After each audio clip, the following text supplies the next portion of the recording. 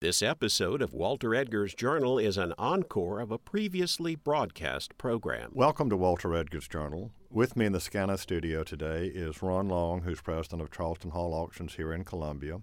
And on the telephone from her offices at Christie's Auctions in New York City is Columbia native Callie Belser. And we're going to talk about the art and antique market in the 21st century.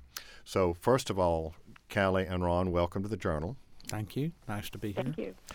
Callie, let's start with you with a little bit of background. You grew up here in Columbia. How did you end up working for Christie's in New York? You know, it was a matter of just pursuing good opportunities, I think. I lived up in New York the summer between my junior and senior years of college, just because I thought it would be fun and a great experience to see something new and different. And I ended up really enjoying my internship that I had at Christie's and pursuing a job there after I graduated. And then 11 years later, here I am still here as a specialist. And I did leave for a little bit and went back to school and got a master's degree because I hadn't studied art history in college. And so a little bit of formal training. But there's a lot to experience working up here in the auction world, and one thing led to another, and I've had a very rich experience. Well, when you went to England, and you did go to England for your further study in the decorative arts, that's correct. Right? And yes, in London. And you studied 18th and 19th century English and American decorative arts?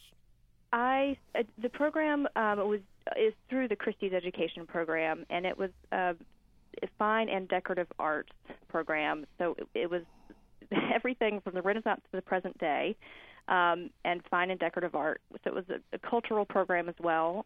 So it covered quite a bit, and because it covered sort of everything ever produced, you were able to tailor your study to, in my instance, the decorative arts.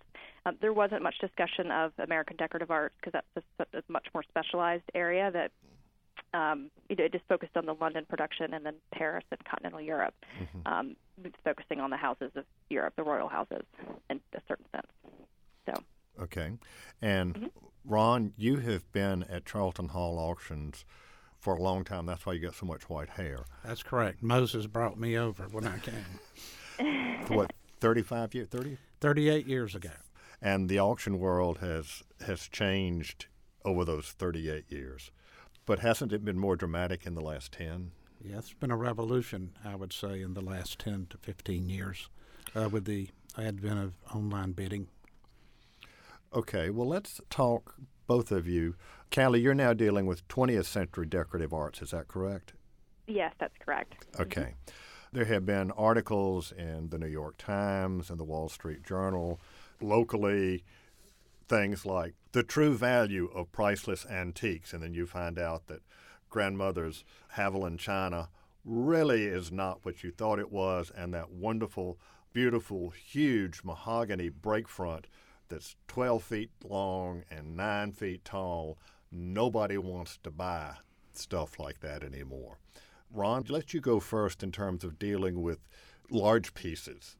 Your Southern auction house, you get estates that have really fine case furniture, as they call it. Bureaus, chests of drawers, highboys, sideboards. Well, it's certainly true with furniture, and the bigger the piece of furniture, sometimes the more difficulty you're going to have in selling it. But that whole thread runs through our whole industry now. Yes, the big pieces are difficult to deal with, but you're also, with even smaller things that used to be very popular, are not anymore. Such as? For instance, porcelain. It used to be, I walked in a house full of porcelain. If it was English and French porcelain, I was, we're going to have wonderful stuff. Old Paris porcelain urns that used to bring a fortune today just don't do that because the interest apparently doesn't lie there. And I don't see it happening anywhere. We look at the same records that all of the auction houses in the world look at when they're pricing stuff, and the decline has been significant, at least in my opinion. And silver? Silver is dropping also. It's just a general decline in interest is what I see. It'd be interesting to see Callie's take on that because she's up at where the international marketplace is. So it would be interesting to see what she's experienced. Yeah. All right, Callie, you could be taking the words out of my mouth. So it's the same that we see up here. We obviously, just like you, Ron, love old things and the history with them and how much it brings to your life when you live with them. But I think it's because of the cultural shifts in the world with how, I mean, at least in New York, we talk about how fast-paced life is, and at least in New York, all the apartments are kind of small, and how the Internet's taken over, and how people, don't necessarily want an auction catalog; they want to look at it online. There's just a real shift in the day-to-day, at least that we see up here, and my colleagues up here who've been in the business longer than I have see it as well, and it's a matter of kind of keeping up with that. But I think because of the changes in lifestyles, it's meant that large case pieces or silver, whether they take up too much room or they were perceived to require more maintenance than the alternatives. I think it makes it harder for people to be engaged at the early stages of collecting for the newer, younger generation that would be coming along now. I think it's sad. I mean, what drew me to this business was, for lack of a better term, I will say the romance of it.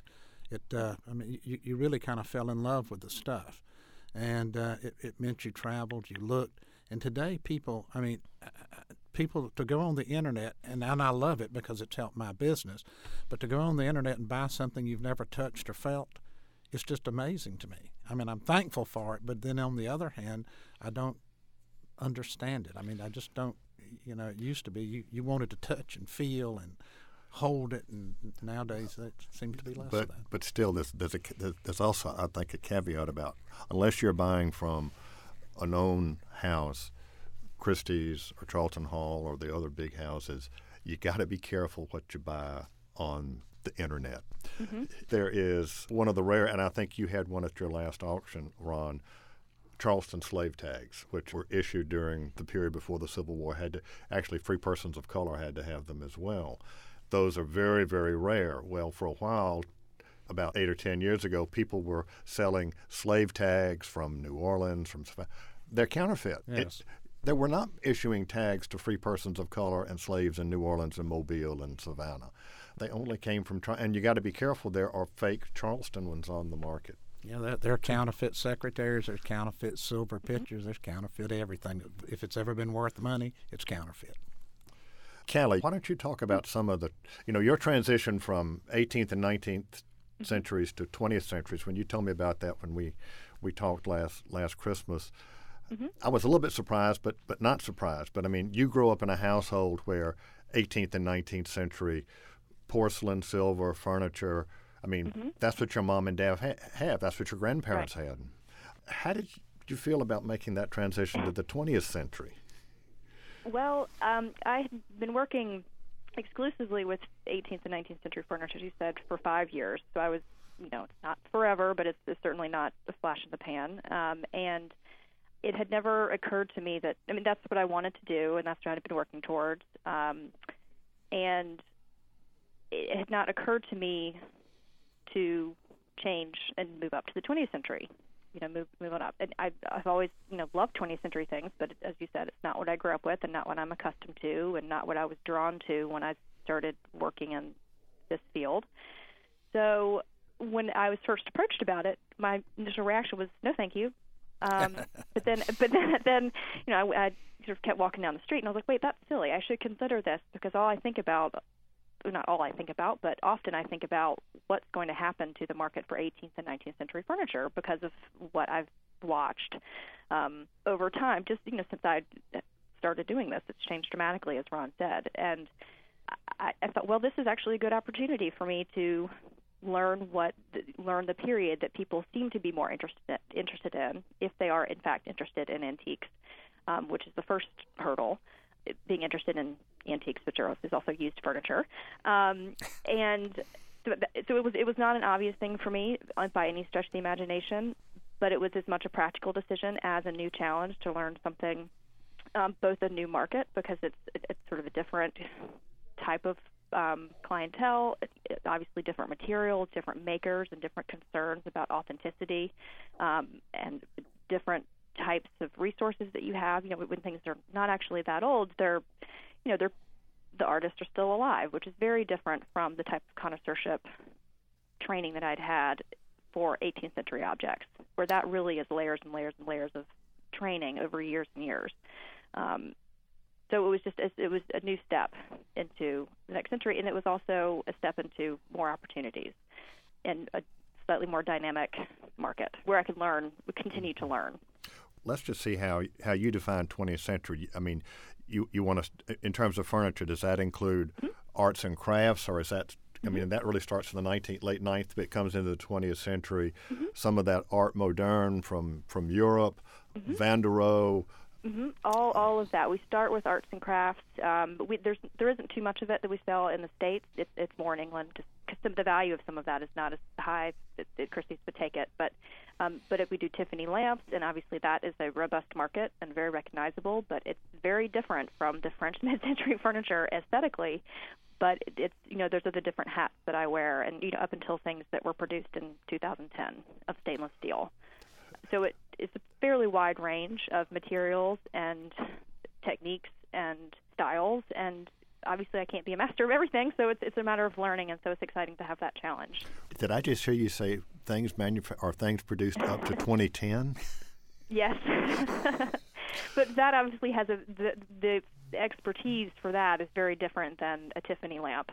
Yeah, because it's a different rule book. So I just saw a computer stand for sale at an auction that was made in 2002 or 2003. A big computer stand had a fairly hefty estimate on it. I knew nothing about the maker of it, and I fell into 20th century furniture out of necessity. Nobody offered me a position. I just had to start learning something about it, because it seemed to be where interest was going.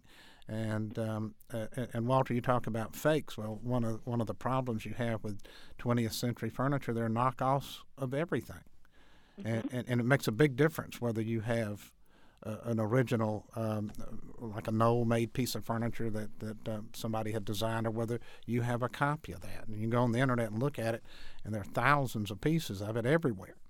That's what I see. I assume that's what you see, Callie. No, absolutely. And with certain things, with construction methods that are fairly simple and not produced out of very precious woods or what have you, you really have to have the direct provenance back to the studio with certain things, because otherwise there's reasonable doubt that it's not. That's right.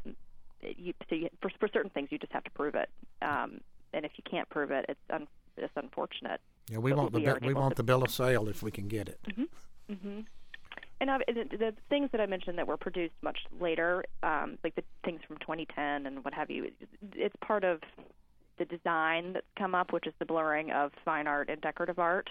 Our artists are producing functional pieces of furniture that are also works of art, so they're very sculptural, and that's a whole different category in its own. And I don't expect that there's much of that probably down in South Carolina. It's a real, I feel like it's a real New York thing, but in London and international market. But just to clarify a little bit, it's not a piece of furniture you would have a cup of coffee in. Yeah, it's not what it's like. You remember the chair, and I don't remember who did it, but it was the shape of Marilyn Monroe's lips. It was a sofa. And, well, I mean, and we do see that stuff show up from time to time. We don't get a lot of it, but at least I have now the ability to recognize some of it. And I've almost developed the sense that if I look at something in a painting or a piece of furniture and I think it's ugly, it could be worth money. I know, it's worth investigating. Yes, that's what I see. And Ron, the porcelain, you mentioned the porcelain. My great-aunt collected Meissen and Paris and all of that stuff. I just wish when she'd been in France, she collected Impressionists instead. Yes, that would have been helpful. In the 1920s, but she was still collecting that was still a semi-Victorian period. In 1910, she could have maybe bought an Impressionist painting for what she paid for that porcelain. It's worthless today. One of the shows that we watch pretty regularly is the Antiques Roadshow. Not so much for the contemporary things, because they always everybody's either trash or treasure.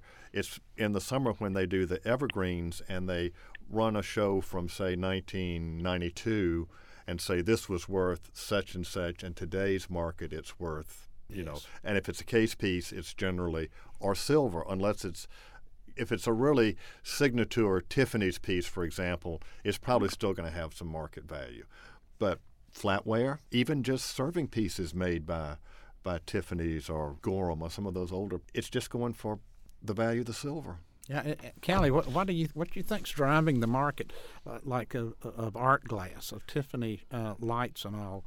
Because there's still a big interest in that, whereas a good piece of Tiffany silver, I mean, there's interest, but not nearly the interest that you find in art glass. I think it's hard to pinpoint it exactly, but my feeling is that it's because Tiffany art glass and Tiffany windows and Tiffany lamps the market is still very much a collector's market, and it's not a decorating market, and it's not a lifestyle market in the sense that silver is also a lifestyle choice and about how you want to live your life and frame yourself, and just like furniture and case pieces and that.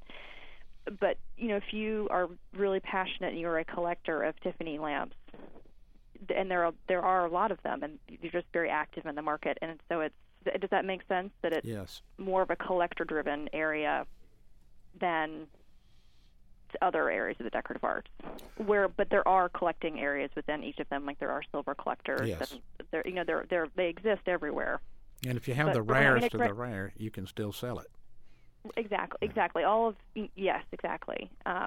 And I must admit that my exposure to the Tiffany market is only a year old, so I certainly don't know all the ins and outs. But I was struck when I started working with it more closely that there really is a very strong, active community, and it's also concentrated to a certain extent in New York. It's not something that we do in London or in our Paris sale rooms for obvious reasons.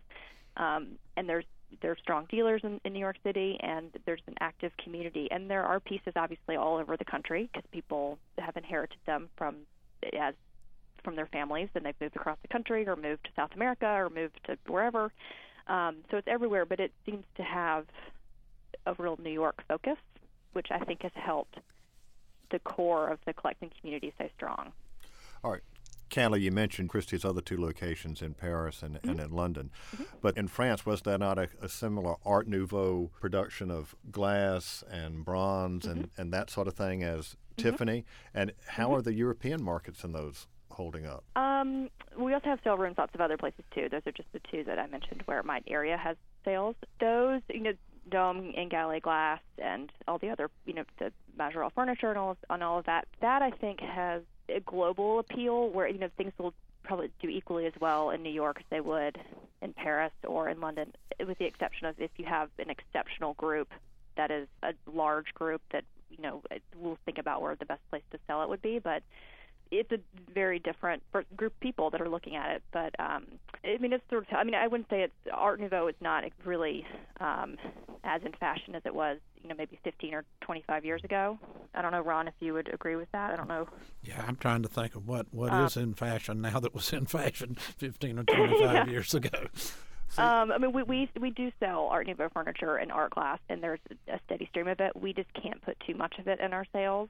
So, I know young people, and Callie, I know you do as well, who may get their traditional set of flatware, and it seldom appears they're using stainless steel instead most of the time. Yeah, that seems to be the trend. Because it's easier and life is busy, or that's what the perception is. So. Yeah, I think life is busier because we have all this mechanical stuff to help us now in technology, and it's not slowed our life down; it's sped it up, and that may have something to do with why people's interest are not to the things that I would have called come from a more gentle era of time, or at least in my perception it was. I didn't live in all of it, so maybe it wasn't. I've lived in a good part of it now. Well, we need to pause for a moment and let our listeners know that this is Walter Edgar's Journal, and I'm talking with Callie Belser of Christie's in New York on the telephone, and in the studio, Ron Long of Charlton Hall Auctions. So you think, Ron, the fact that people travel, Callie mentioned that, for example, if you live in New York, apartments are smaller, living spaces are smaller, all of that's had an impact on what people are buying at auction these days. That's what I believe. I mean, I think in modern day people have travel is so easy, and we're such a mobile society. And like I was talking to you before this program, my own personal opinion is that the homes of people from our parents' age, they decorated their houses to reflect who they are. And I'm not saying that people don't do that to some degree now, but I just don't think that your home is an important place as it used to be. It's kind of just another point on your plan, your itinerary. You can travel today. You can get on a plane and be in London and in 8 or 9 hours, and you can go on to Paris in an hour and then on to Russia. And in the 1960s, you couldn't do that. I mean, people just didn't travel like they do today. And I think maybe that mobility has created a sense of some sort of, you're not as tied to that home as you used to be. Hence, you don't see it quite the way you used to, and maybe you don't decorate it like you used to. That's just my opinion, though, and I have no research to back that up. Well, that's fine. Kelly, have you got an opinion on that? Not what I was thinking about when Ron was speaking, because I think I can understand exactly what he means. I think there's also something that we focus on quite a bit and talk a lot about up here, which I bet, Ron, you do as well, is education, because I think there must have been some sort of slight gap in terms of educating people about the history and why things are the price differential when it look, especially with 20th century things, where they sort of look, you need to kind of understand the story and what makes them special. And so educating people about that, there's a slight disconnect, I guess, is what I'm getting at, because people are so busy and moving in a lot of different directions and possibly trying to live their life in a slightly different way than they grew up because they live in a different city or what have you. So there are a lot of options out there for how to live your life and how to decorate your home. And are you going to rent forever? Are you going to buy a house? Are you going to have something minimalistic or have something very lush and overstuffed upholstery? So I'm not really answering your question, but I think there are a lot of different causes or reasons why there's been a little bit of a shift, and I think it's the way to do it. And I'm sure we're not smart. I'm not smart enough to figure it all out. There are probably people somewhere. There's probably some think tank right now trying to figure out why this is all happening. But it does. It's affected our business tremendously, And when you have a chest of drawers that used to bring $4,000 that nowadays sells for $1,000, the business aspect of that is interesting because now you've got to find 4 of them to sell to make it worth what one was, Well, I want to get to that point in just a minute, but I was going to share an anecdote from Ron with what you said. I've got a dear friend in Mobile who's my age, and multi-generation family. They live in a wonderful 1840s restored home. She has said that the last line in her obituary is going to be, following the funeral, my children will be having a tag sale. She says she's got 6 children. None of them are interested in generations of furniture. Something that belonged to my great-grandmother or something that Neela inherited from her grandfather, that's special. And I think maybe our kids think they're special to a certain extent, but I've got something I inherited that's in the DAR Museum in Mobile because it's simply too big for a modern house. I can't use it. It's a Millard Attage from New Orleans. It's beautiful. Rosewood marble mirrors. I mean, you need to turn that into cash. Yeah, but who's going to? Well, I don't know. That could be a problem. Who do you sell it to? Now, Ron, you mentioned how the change in tastes have affected the business. Let's just say I call up and say, Mr. Long, I just inherited my great aunt's house down in Savannah, and it's full of all of this wonderful Southern, and I'm just going to say stuff because I don't know anything. Do you go out or do you send out your team to look at something before you? We generally like to go look at it. Today we try to it's so easy to send photographs today to the email that we try to get that. You do sometimes dealing with older people like myself who are technically challenged.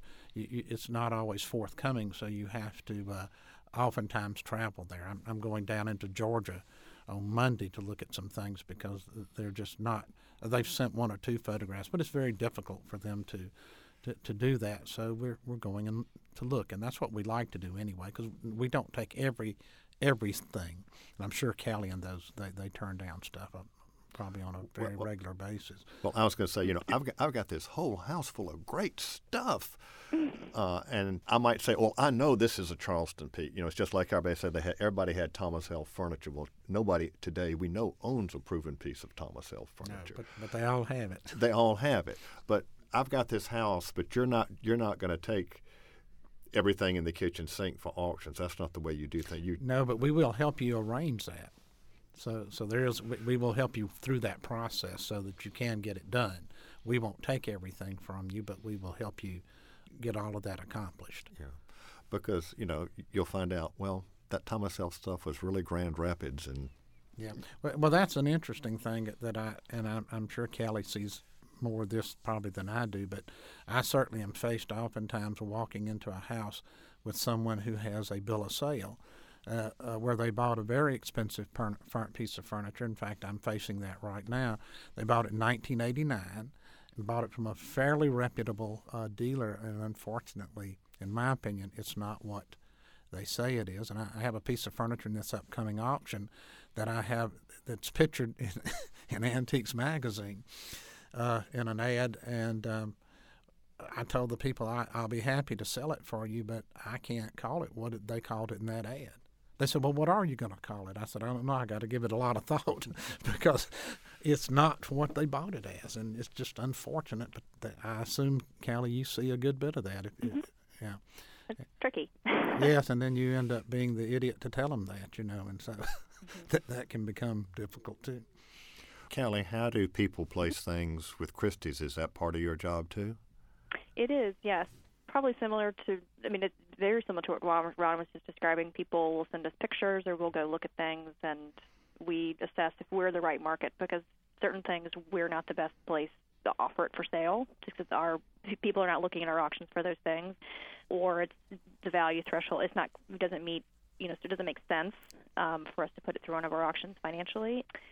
But we always take a look at everything, because even if people have 5 things and one is the one they think is the best, it could be the 4th picture that's actually the gem, because tastes have changed and that has become more valuable on the market, and what they thought was the gem of the collection has actually come down in value.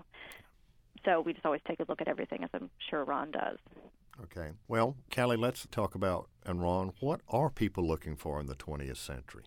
Well, as we've discussed, mid-century furniture for us, and when I say mid-century, anything from 1900 to 1970. I don't think we've got into 2010 furniture, but thank you for that information. I will use that. I may call you. So yeah, absolutely.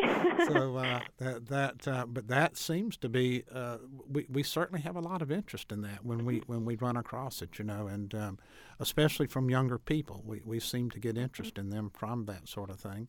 And art is a whole different world, and it's the interest in art. If you have our experiences, old master paintings, and when you look at them, there's not a huge interest in that like there used to be. Now, if you got the very finest old master painting that ever existed, yes, it will bring good money.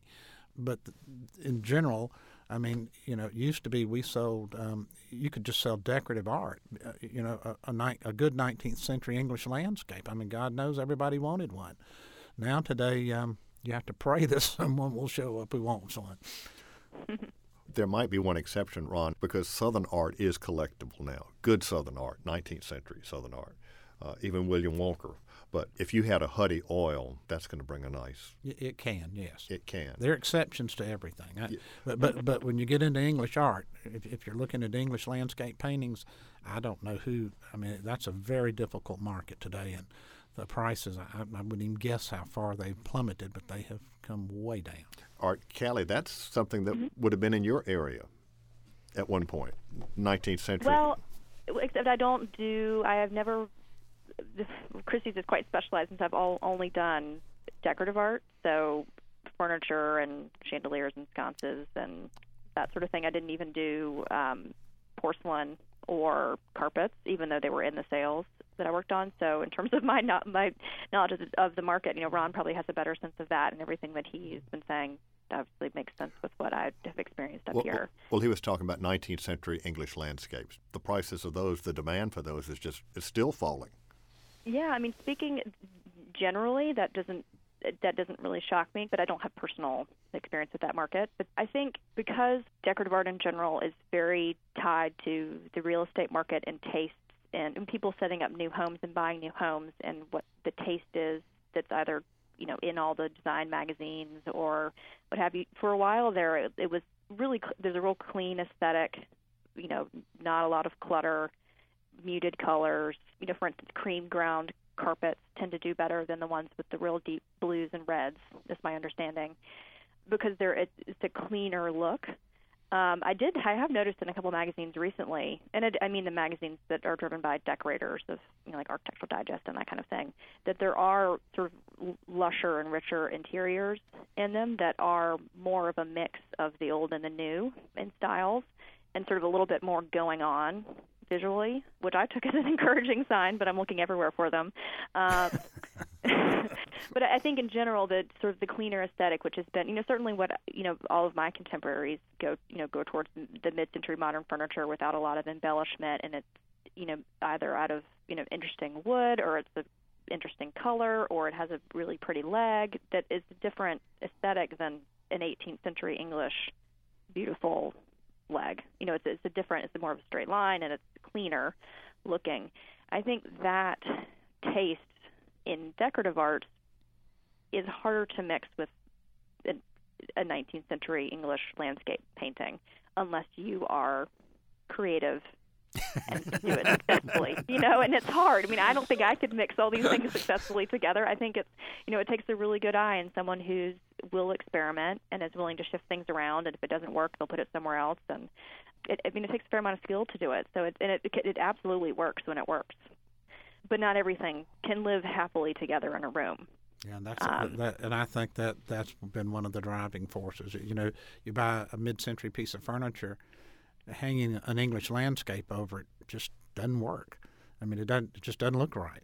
And so, now you might get by with an impressionist work of art or something like that, but not a good old English landscape, which used to be the, if you go back and look at decorating magazines in the 1970s, even though there were modern interiors creeping in then, there were always antiques that anchored those rooms, always, without exception. And lots of chintz. The English sort of country house look. But that has sort of disappeared now. I'm glad, Kelly, to hear that it may be reemerging. But I mean...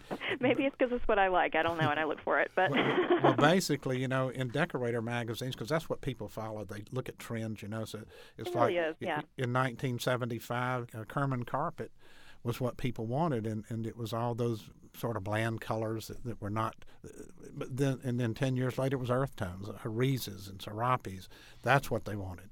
And today, a Serapi that we used to sell for $30,000, maybe $7 to $10 now, if we can have a client to buy it.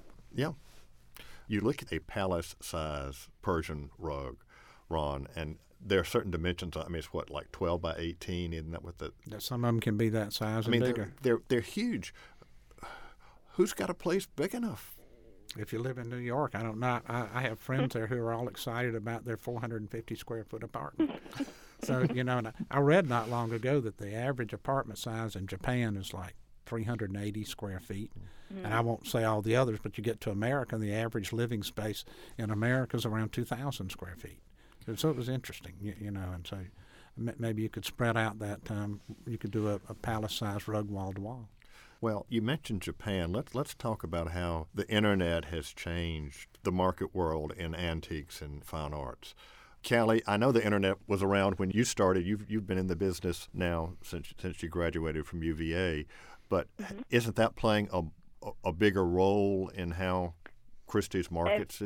A much larger role. I don't know when it started exactly, but for a long time now, I mean, I don't know, 8 years or something, you've been able to watch, maybe not quite that long, but you've been able to watch auctions streamed online through the Christie's website, but now we have auctions that take place only online. We have our live auctions that are streamed, and you can bid sitting at home just pressing the space bar or whatever to bid.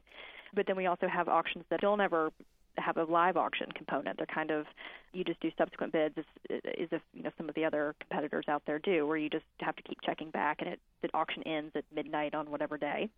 And so there's certain things that are suited to that. And Ron, to your point, that's all, that isn't previewed. That isn't up for exhibition, and they sell well, and they sell internationally, and it's, because it still goes through the same vetting process as all of our other sales here at Christie's. It's the exact same thing. It's just a different format. So that's changed things a lot, and there's been a lot of interest in it. And there's been some very expensive things that have been sold through the online auction channel, just by people bidding at home. And maybe they've come to see it in person, and they don't want to have a phone line set up, or they don't want to leave an absentee bid or come to the sale themselves. But there's a real comfort level with bidding online, as long as you have a good internet connection. Some very, very expensive things. And Ron, it sounds like you do a lot of your sales through online bidding from people in far-flung places rather than just the sale room or on the phone. Yeah, from my standpoint, what I see, well, you're in New York.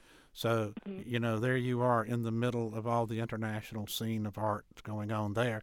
Well, if you're in Columbia, South Carolina, it's not quite that easy. But with the Internet, what it did was it brought the international world to Columbia. Mm-hmm. And it's, I don't remember the exact statistics, but in our March sale, we did business in 48 countries, which would have been impossible 10 years ago. For a company our size, it'd just be impossible. We had a pair of Chinese chairs, for instance, a sale or two ago, that had come from a consignor over in Atlanta who is supposedly an expert on Chinese stuff. And they had an estimate they wanted to see on them, and we looked at it, and for the first time in my life, I thought the estimate ought to be higher. But they didn't agree with that, so we left it as is. And I don't remember where it was, $800 to $1,200, sold for $150,000 to a man in England, but the underbidder was Chinese. 10 years ago, that would not have happened because I couldn't have spent enough money to get that information to the man in China that we had the item for sale. Well, I would have had to run an ad in God knows, I don't know, the Beijing Times or whatever, I don't know. We were at that auction, and it kept going up, and, everybody in the audience is just sitting there aghast. Because, as you said, it started at like $800 or $1,200, and, somebody opened at $400, and the next thing you know, it's in the tens of thousands. Well, that's what the Internet has done. I mean, and it's opened up a whole world of people to auction companies our size that we wouldn't have had otherwise, and it's made it easy for them to do. We have found, I don't know, in New York, I watched a sale last night. We won't say what auction house, but I watched a sale online, and they made a comment about how the audience was fairly robust there, which we don't see now. We see it going the opposite direction, and everybody I talk to, the articles I read in the trades and all of that about what's going on in the auction world, is that in-house audiences are dwindling because... Well, they wouldn't have mentioned it if it wasn't out of the ordinary. Yeah, well, that's probably true. And we see that even in our little auction now. We see that's what's occurring. And we have our own clients who have been clients for years who are staying home and bidding online now. Mm-hmm. For a while they went to the phones, but now they can do it online, and I guess you can sit there and be at a birthday party or a tennis match and sit there with your little iPad or pod or whatever they call those things and do whatever you want to do. And so you're not harnessed to having to attend a sale to preview it or anything else anymore. Well, the day of spending all Saturday at an auction. Yeah, well, that's kind of, and I'm sure Callie, in New York, people's time is important, as it is everywhere, but certainly that's a very busy city and people are running along it. And it's been that way for a while, that people, they like to know, your rate of sale, so if they're going to show up, they can, or if they just have an interest to bid in any way, shape, or form, they kind of like to know, what's your rate and how you do that. But we've watched people slowly just pull away from the sales. I remember I used to, Callie, I don't guess you do auction. You're not an auctioneer yet, are you? No. Well, for me, when you're the auctioneer and you get on the podium and you look out into the audience and there's no one sitting there, well, your heart drops to your shoe, and you're wondering, well, what am I going to do now? Well, today you get up. You're a good actor. I don't know if I'm a good enough actress. Well, today when you get up there and you see nobody there, your mindset is, well, the Internet's up and running, we'll be fine. I mean, that's kind of the way you think, And Callie, I don't know if you know, but one of the other auction companies, they've gone on eBay again. eBay used to be the facilitator for the live auctions, and then they got out of it for numerous reasons, but now they're back. And I've been calling auction companies that I know, more our size, and asking, well, what's happening? What's going on? And their let's say their sales were 40% on the internet, or let's say 30. They were 30% of their sales were happening to internet bidders. Since this reemergence of eBay into that market, it's jumped to 50%. And I mean, that just started 2 months ago. I wish I had thought to actually pull some statistics about it, but whenever I see, but I did not, unfortunately. But because we are obviously very invested in the online world, because it does seem to be the way of the future, and it doesn't seem to be there's not second guessing of that. I mean, it's happening, and the statistics, it is just sale after sale, the percentage sold to an online bidder or under bidder, just it does not inch up. Sometimes it leaps up, and then it'll inch for a little bit, and then it'll leap, and it depends on the field. I mean, a lot of the things, as you pointed to, that are Chinese works of art, I mean, that's the real global interest at the moment, and so a lot of those things are brought online, but also across in every other category, American paintings, carpet, Absolutely. French furniture, 20th century. I mean, it's remarkable because people do find it quite easy to buy that way, and it's sort of astounding. I'm constantly encouraged and surprised by the activity. It's great. Well, I think people's whole lives, mine's not, but I think most people's lives are geared towards it. I mean, people start talking. If you're in a conversation somewhere, you're going to hear this. I don't care whether you're talking about buying an automobile or ordering out to get something to eat. First thing, we can do that online. So now, and I guess in the antique world, we can do it online. No big deal. You don't have to travel. You don't have to do this. And I think it's important for the auction houses to have the trust, because we have clients. They call me. They ask questions. We answer them because we want those clients back, just like Callie wants her clients back. It's really so she tells them the truth. Thing, because we're standing behind it when we're putting something for sale, and it's legally guaranteed, but it's also who we are. It's our reputation and as individuals and as a company, and it's really important. And so that's why I think that's why the platform of buying and selling online can work, because it is actually rooted really firmly in the people and the firms that are doing it. Yeah, I think eBay re-entered this because they are now associated with bigger auction houses that they can trust, and as opposed to what happened in the beginning when it wasn't quite that way. One part of the economy that has been affected by not so much the auction houses, is the traditional antique shop is disappearing from the American scene. Somebody having the big old store down on King Street. Now, they still exist in some places, but I've watched them in Mobile. It used to be a big antique market. It's not anymore. I mean, that really happened with rare books and bookstores. I found a very rare book about my hometown, Mobile, in a little bookseller in England, and Wild. Bought it. I mean, I couldn't find it anywhere in the States, but I found it. I bought books from Australia. I bought books out of Buenos Aires. That just proves what I said. Yeah. You go to the internet and look, I'm waiting for the day when I get on the podium and the only people out there are the people who work for me. No, you haven't had one of those yet. No, I think that's sad, though. I think it's sad. I just think it's sad, but I'm old. And so I look at something that was about the reaction of the auction world and all. There was a book written called The Social Construction of an Auction, and it talked a lot about. Have you ever read that book? And I have not, and I've never heard of it. Well, it's called The Social Construction of an Auction, and it talks a lot about what happens, the dynamics that go on in an auction room, and the relationships that are formed very quickly are the ones that dissolve fairly fast, too. So it's an interesting book. Well, Callie, let's back to you.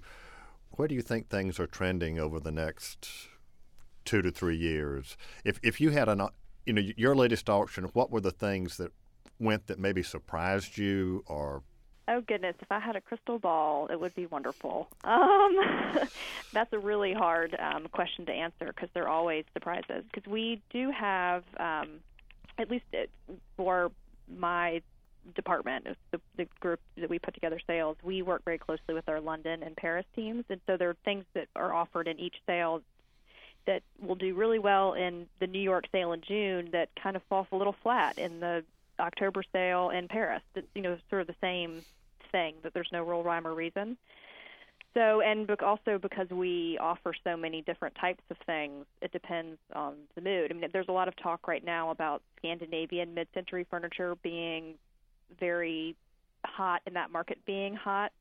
I think it's still being tested a little bit because there's a lot that's coming to market, and it's a new, very clean look. It's kind of what I was thinking in my mind's eye when I was talking about, we were talking about the English landscape painting, how it wouldn't necessarily go. But there are lots of different things. I'm not really going to be able to answer your question, and I'm not going to answer it because I think there's a lot changing in the market. And I think, at least with our area, because it's furnishing, but it's also collecting, and where that intersects, it's really tied to the real estate and the financial market to a certain extent, and in the international market. And I think, in general, in the art world at the moment, there's a lot of focus on contemporary fine art, post-war and contemporary art. I mean, Ron said he was watching a sale last night, and I think I know which one he was watching. And then there's a really big sale in New York tonight here at Christie's, and that's where a lot of the, everybody's eyes are trained there, and it's very different kind of from the rest of the market, because it's a different, it's not a different aesthetic, it's a different just ball game completely. And so things that are compatible in the decorative arts area with the mid-century and contemporary works are, I think, what's in style and what is desired on a furnishing level. Collector things will always do well, and I think it'll be slow and steady in terms of that. Yeah, and I have a question for you, Callie. Absolutely. Do you see in the Chinese market, which we think is an emerging market?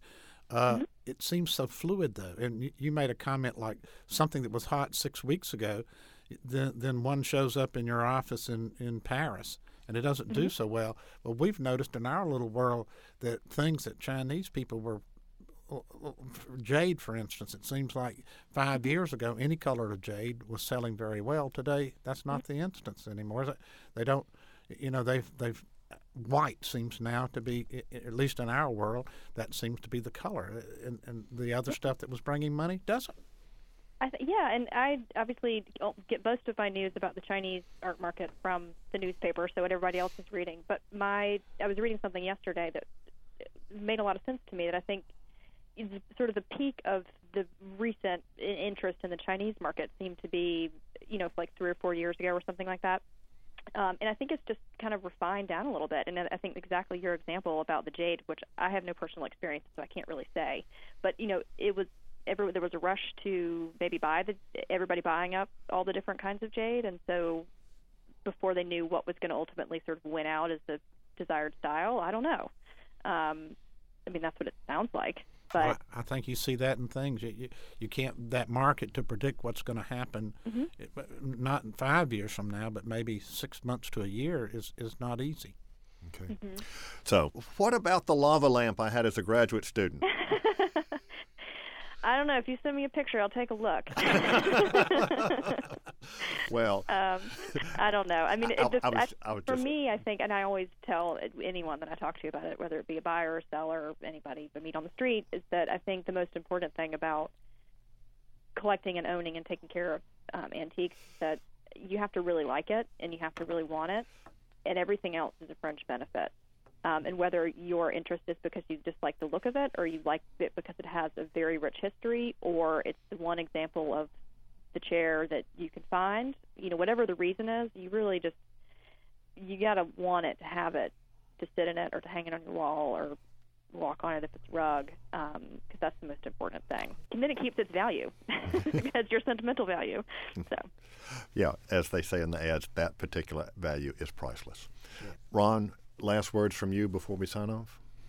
Well, thank you for having me here, Callie. It was a pleasure just being in the same venue with you. And likewise. I think that the auction world is going to be interesting to watch over the next few years to see where it goes. When the internet bidding first started, a guy who was selling us on that idea, he said in 10 years there would be nobody in the sales rooms anymore. Now, that's been probably close to 10 years ago, and people still show up there. And I think for the foreseeable future, they probably will. But who knows? I mean, maybe it'll be Jetson kind of stuff, in the next 10 years. I don't know. But I think it's going to continue to change. Well, this has been a fascinating conversation with you both. Callie, you get your last word now. Well, Walter, thank you so much for inviting me. And Ron, sorry I'm not in the studio, and I wish I was, but it's been lovely to speak with you over the phone and sort of compare notes a little bit. But thank you, and it will be interesting to see where it goes. I think it's going to swing back. Okay. All right. Well, Callie Belser on the line from Christie's in New York, and Ron Long with me here in the SCANA studios today. Thanks for being with us on Walter Edgar's Journal. Thank you. Thank you.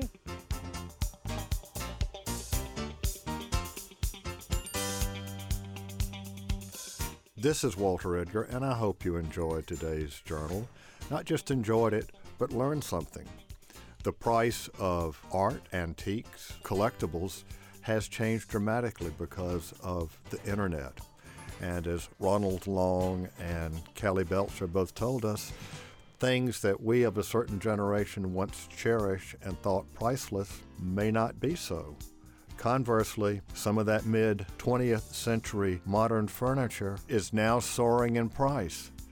It was fascinating to listen to someone talk about changes in collecting from a New York and international perspective to what's hot and what's not right here in South Carolina. This is Walter Edgar. Join me next week for more of The Journal.